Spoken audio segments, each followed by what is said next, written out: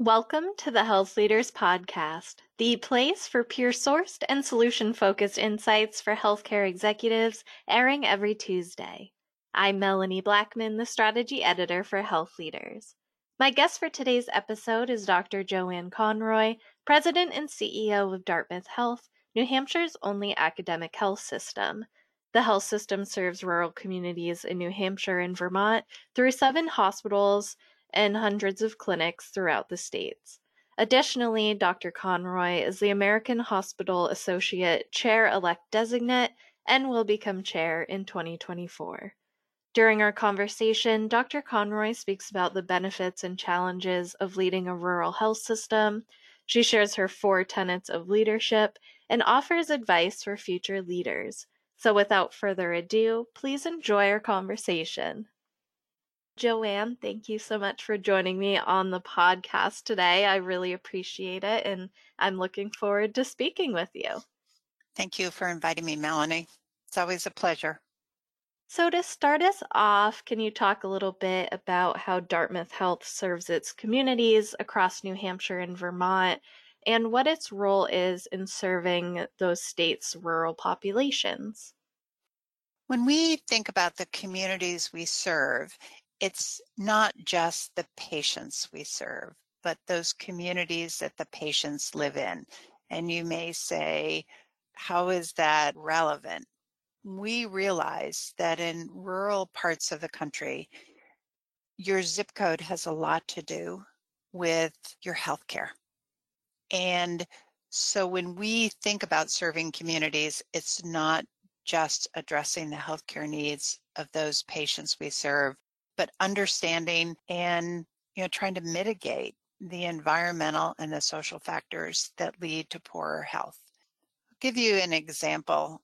We have a fabulous population health group that has a very broad definition of population health, and they've done an analysis on longevity according to zip code.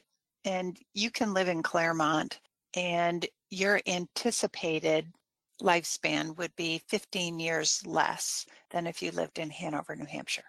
And there are many reasons why those are less healthy environments for people to live in and bring their families up in. And those are the things that we're actually focusing on addressing. The issues that are associated with simple things like appropriate housing, access to fresh food, even how the communities are addressing opiate use disorder, all of those have an impact on families and communities and the health of the people that live in them. We are the most rural academic medical center, so our reach is actually really broad. Not only are we serving patients all the way up to the Canadian border, but we serve many patients from rural areas of Vermont as well. We're probably the most rural academic medical center. We only have 170,000 people within 30-mile radius. And I think the second most rural academic medical center is Mayo Clinic in Minnesota. And they have about 230,000 people within a 30-mile radius, which is how your kind of degree of your rural nature is actually determined. And with it comes, great opportunities to use telehealth, to provide services to our neighboring hospitals that are not part of our network, but they take care of our populations in a way that allows them to be financially strong and sustainable so they can continue to serve those communities. I think in essence, when you serve rural communities, you serve through other members of those communities, other hospitals, other organizations, others not-for-profits.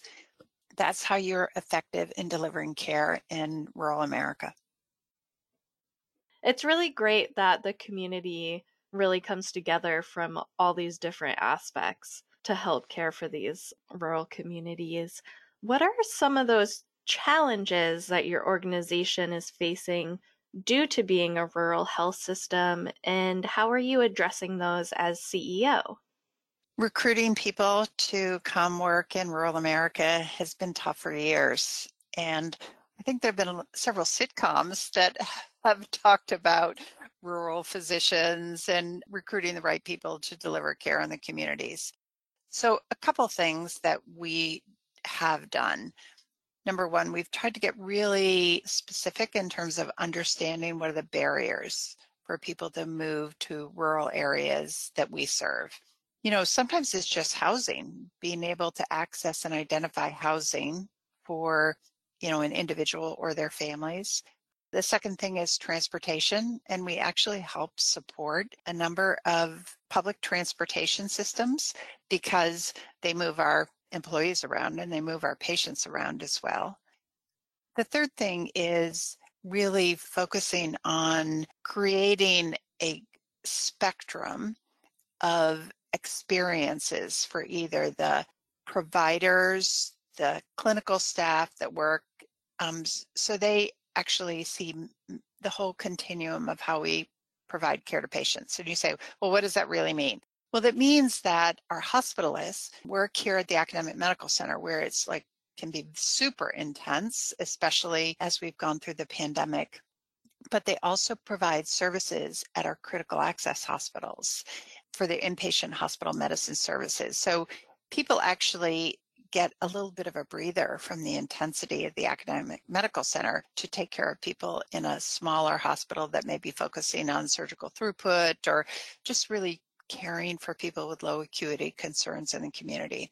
And the same opportunity actually is there for our nurses, that they could actually move up a career ladder working in several different rural environments. They don't actually have to leave the system because we're so widely distributed to actually advance their career and actually advance their leadership. So those are some things that we put in place to really make living in the rural part of the country more attractive to people. Now, you may say, I think that's a beautiful place to live, and it certainly is. We certainly do market to the people that we are recruiting that there's no better place to, strap a kayak to your car in the morning, and it's probably less than 10 minutes till you finish your shift here, and you could be kayaking on some of the most beautiful lakes or rivers in the state. And that's absolutely a really probably not well understood advantage of actually living and practicing in a rural but beautiful area of the country. Well, and it sounds like there's a lot of really great benefits in working for Dartmouth Health.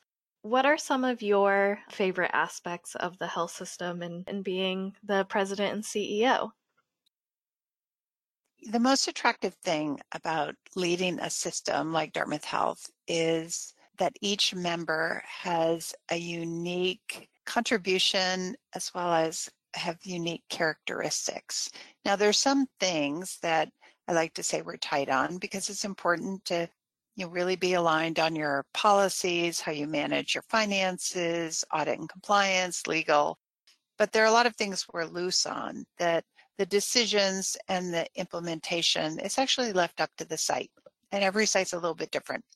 Joe Paris at Mount Ascutney, our hospital in Windsor, Vermont, attends every single new employee orientation. I have this gigantic cart filled with Mount Ascutney swag, and everybody gets to pick a vest or hat or insulated cup. And they actually wear their swag proudly. I mean, they really identify with the institution. You could go to New London, where we have a young CEO that started in March of the pandemic. So he's been doing a wonderful job, but he's really embedded in the community. They had a hospital days celebration about maybe 2 weekends ago. And I think there was a line at the Dunk the CEO tank where people threw softballs at a target so they could actually dump Tom into a vat of cold water. But there are traditions that really embed them in the communities. Make no mistake that when there's a pandemic, when there is something that frightens people from the community, the hospital opens their doors instead of closing them, and people actually do look towards their hospitals as sources of kind of information and shelter. Well, it sounds like Dartmouth Health has such a strong culture. And I know earlier this year the health system rebranded as Dartmouth Health. Can you talk about the 3-year strategic plan behind the new name and logo and how the rebrand has been rolled out so far?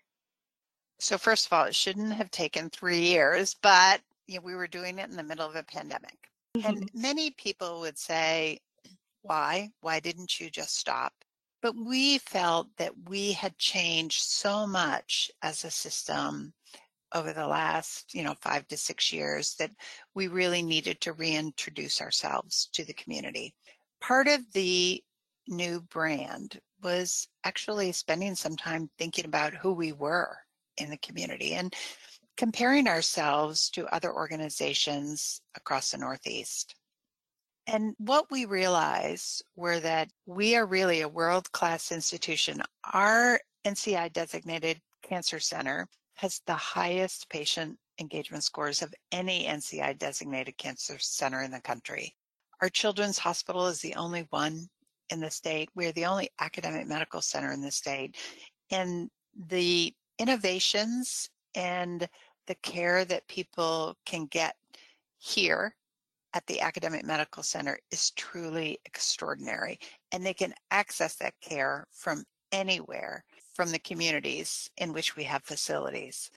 So as we thought about who we were, we said we were world-class institutions that were woven into the fabric of our communities because we were part of the community. And that's part of delivering rural healthcare.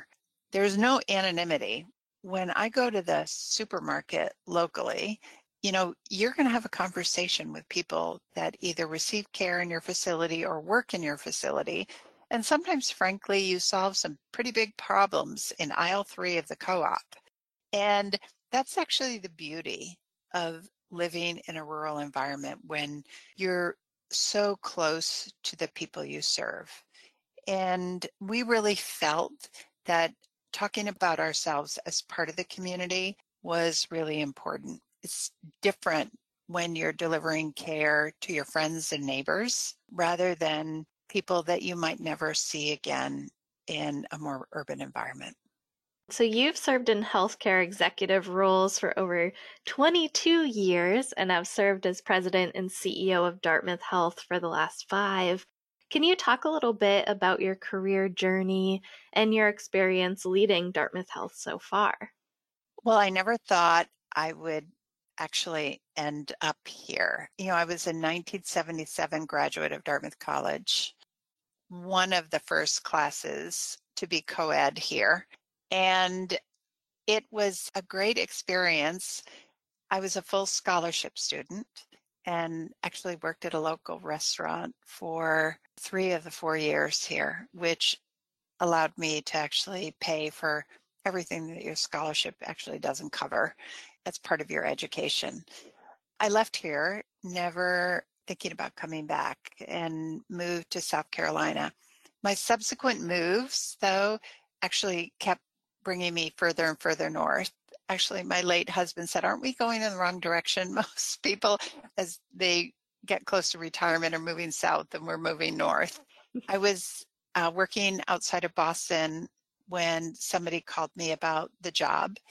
And, I'd never really thought about applying, but I applied. And, it was interesting. During the interview, I realized that this was actually an opportunity for me to pay back a debt that I had to this broad community that actually had supported me in my education. I'm not sure that I would have been able to achieve what I've achieved in my life without a full scholarship, as well as an incredibly supportive community that became my friends and neighbors while I went to undergraduate here in Hanover. So it was a great opportunity. I felt sometimes you feel like your career goes in full circle. And so it seemed like exactly the right move. Oh, that's wonderful. How would you describe your leadership style and how has it evolved over your career? We all take a number of personality and leadership tests. And I can tell you that my Myers-Briggs has changed as I've evolved as a leader. I'm probably an ESTJ when I started. and now I'm an ENTJ. And I think as you go through your leadership experiences, you start to depend on more than facts. You depend on your gut. And I think Malcolm Gladwell actually wrote a bestseller about it. And there is something about your intuition which actually can't be ignored as a leader. Now, I give a lot of leadership talks, and I've got 4 tenets that I use all the time. The first is authenticity. You need to be an authentic leader. That means people feel like you're not manipulating them, that you are being honest and straight with them. And part of that is probably being a little bit vulnerable, which is always great when a leader can do that with great authenticity. The second thing is integrity. All of us need to commit to things, and if we can't deliver on them, we have to tell people why and when they can expect us to deliver on those promises. The third is being responsible and responsible for where you are. We all make choices, and you have to be accountable and responsible for those choices you make. They get you to where you are.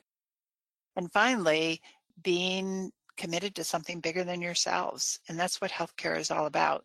People that come here for a financial or reputational gain are probably in it for the wrong reasons. There's nothing that sustains leaders more in healthcare than actually looking at the impact you have on the lives of everybody that you work with and you care for. And that's why you do what we do every single day. Oh, I love that. I love those 4 tenets of leadership you shared as well.